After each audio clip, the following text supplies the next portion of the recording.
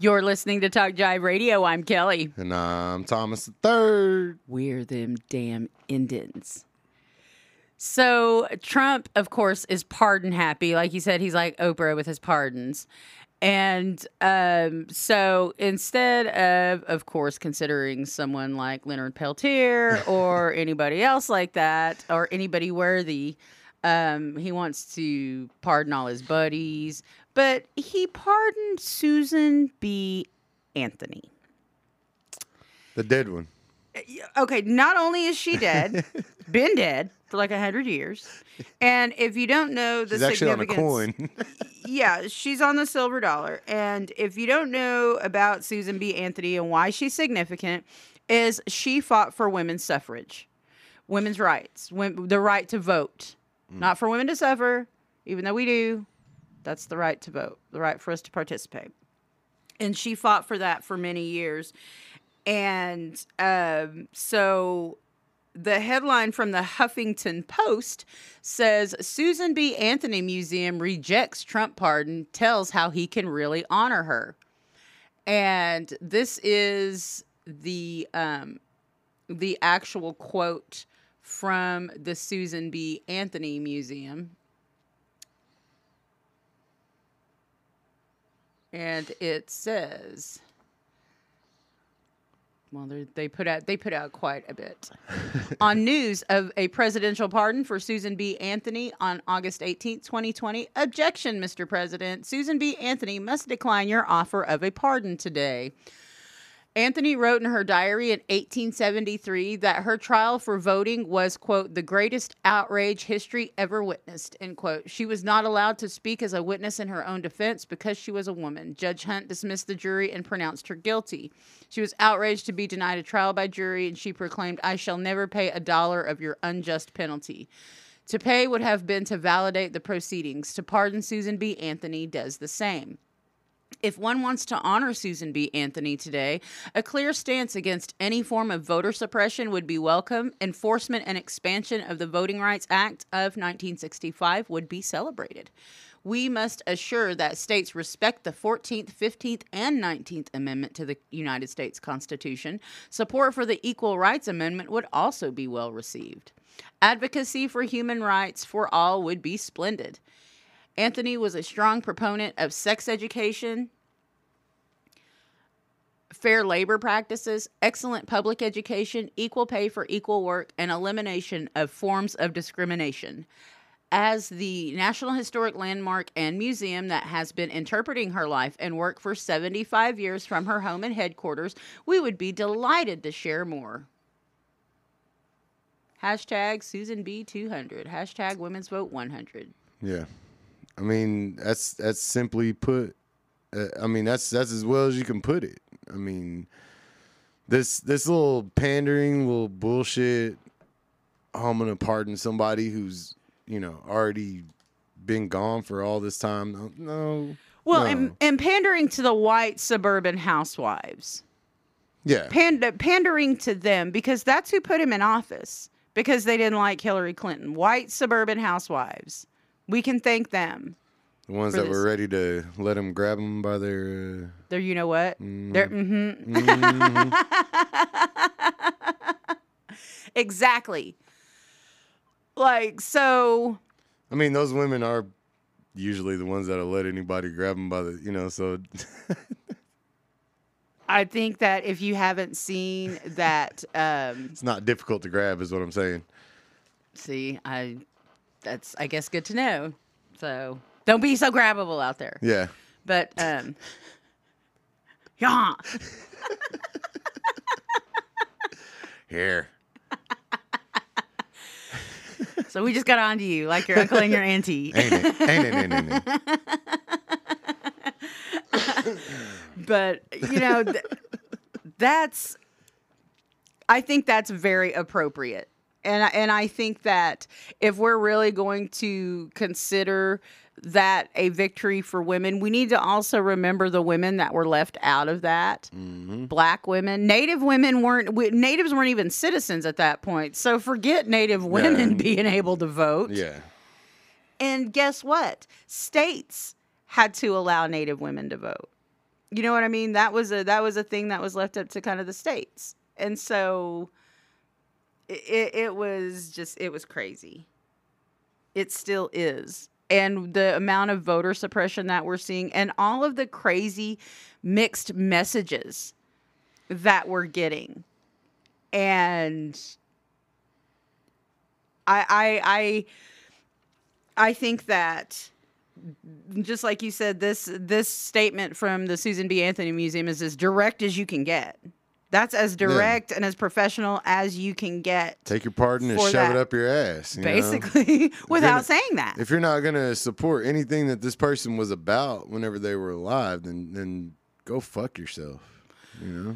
And really, like, I mean, yeah. And so, but that's, again, these next 73 days, 72 days are really going to get crazy in this political environment that the United States finds themselves in.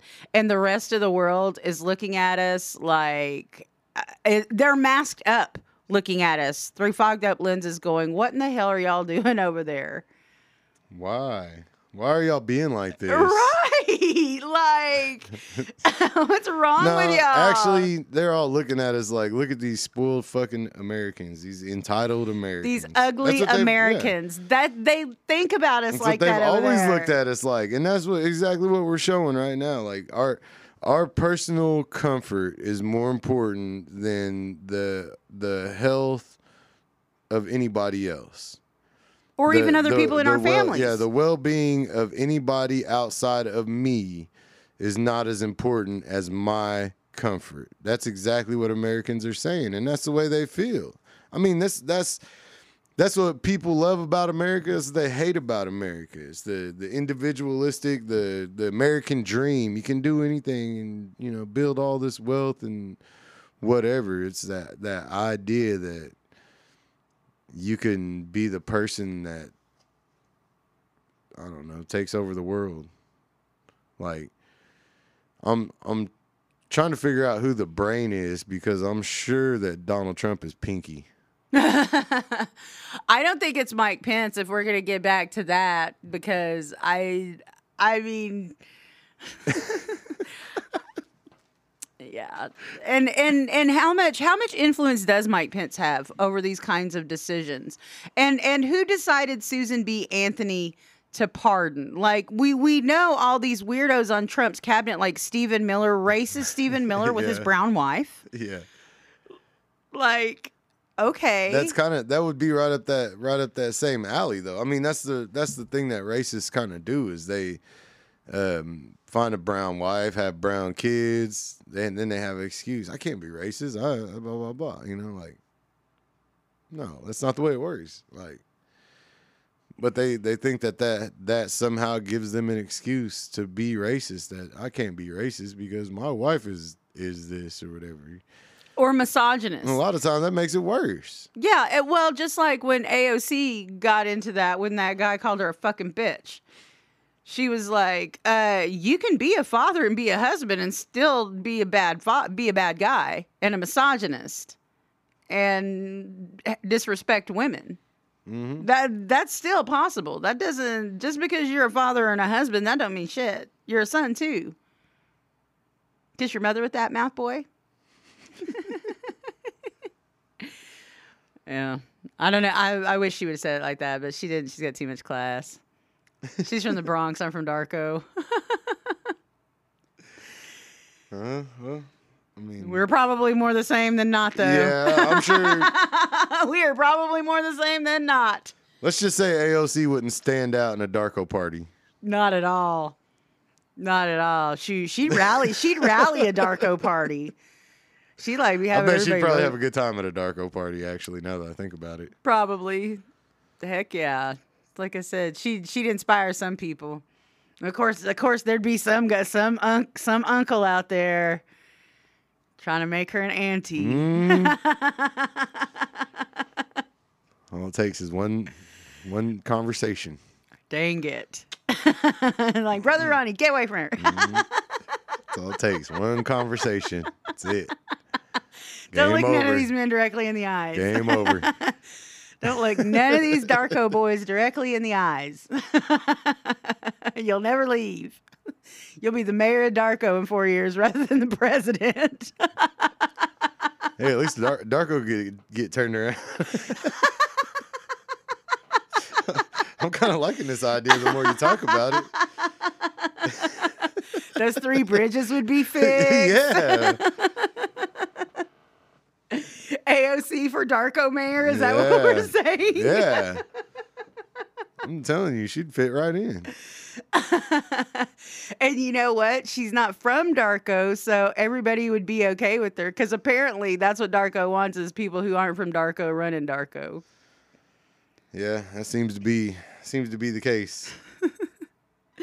Very interesting indeed. But yeah, it's like I said, I mean, other than like his cronies, like you knew that Roger Stone was going to get pardoned. How else are these parts like Joe Apiro? Remember Sheriff Joe Apiro? Like he got pardoned because he's a right-wing extremist who loves Trump. Yeah. And so all the racists are getting pardons. So is that the prerequisite? I think so, yeah. That or you had to be like some kind of some dead hero to suburban housewives that can get a posthumous pardon for show. I mean, I was thinking that Trump was going to try to make a push for votes somehow. I figured, we've been figuring it was going to be rescheduling weed, but that hasn't happened. It's not going to. And then, we think, how about you pardon Leonard Peltier? I bet you could pull some Indian votes. Nope, I don't do that. So, I mean, I don't know. I mean, there's ways that you could pull some minority votes pretty easily, but, it's not going to be pardoning dead people. No, that sure isn't it. That sure is not it. He's going to give Rosa Parks a medal next, or, I mean... maybe Frederick Douglass. Yeah. I mean...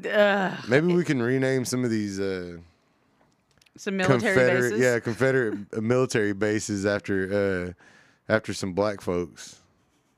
Let's see how happy maybe some chiefs. How about Fort Sitting Bull? That almost made me lulu. But you know what? Fort Geronimo, like.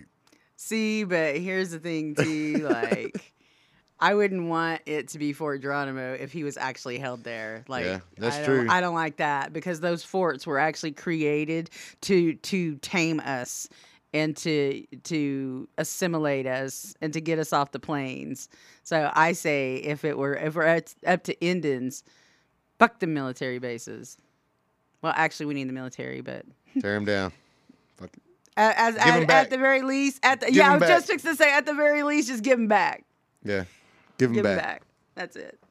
We'll rename them. We'll rename them something appropriate that we deem special. So there you go. But yeah, but if we got to rename it, we don't have to rename it Fort. Yeah. Can rename it something else. Rename it anything. I think once Indians take back over Oklahoma, we should rename all the towns like just ridiculously hard Indian names. Yes. So that nobody could say them and they could just be pissed off about it. Oh my God, let's use the third Kiowa alphabet that they're using now. That seems like the most complicated one. Yeah, we could do that, yeah. So, and then the Wichita, throw the little Wichita alphabet in there. Yeah, that's what I'm saying. All you got to do is rename each town a different tribal, like a tribal word. Verdens now. Like we could always. Verdens now, kitty kiddish. We could always, yeah. We could always just change Anadarko back to Nadako. See, I'm for that. Mm-hmm. I say the Caddo should be for that. We can rename Lawton Numma. See, we need to get Indians on board with this. Mm-hmm. I don't know that the Caddo Nation president has taken our calls yet, though. We Yeah. Yeah, it is what it is. Yes, we went there, but you know what? We're gonna back off. We don't want anybody's hair to get all. Hey, we crazy. got an open invitation to any tribal leaders out there that want to talk. That's right. Anybody who wants to come on Your here, people want to hear from you. they sure do. Just saying. And you know what? We want to hear from you too. Thanks so much for tuning in. We're Indigenous. We're independent. We're them damn Indians at Talk Jive Radio.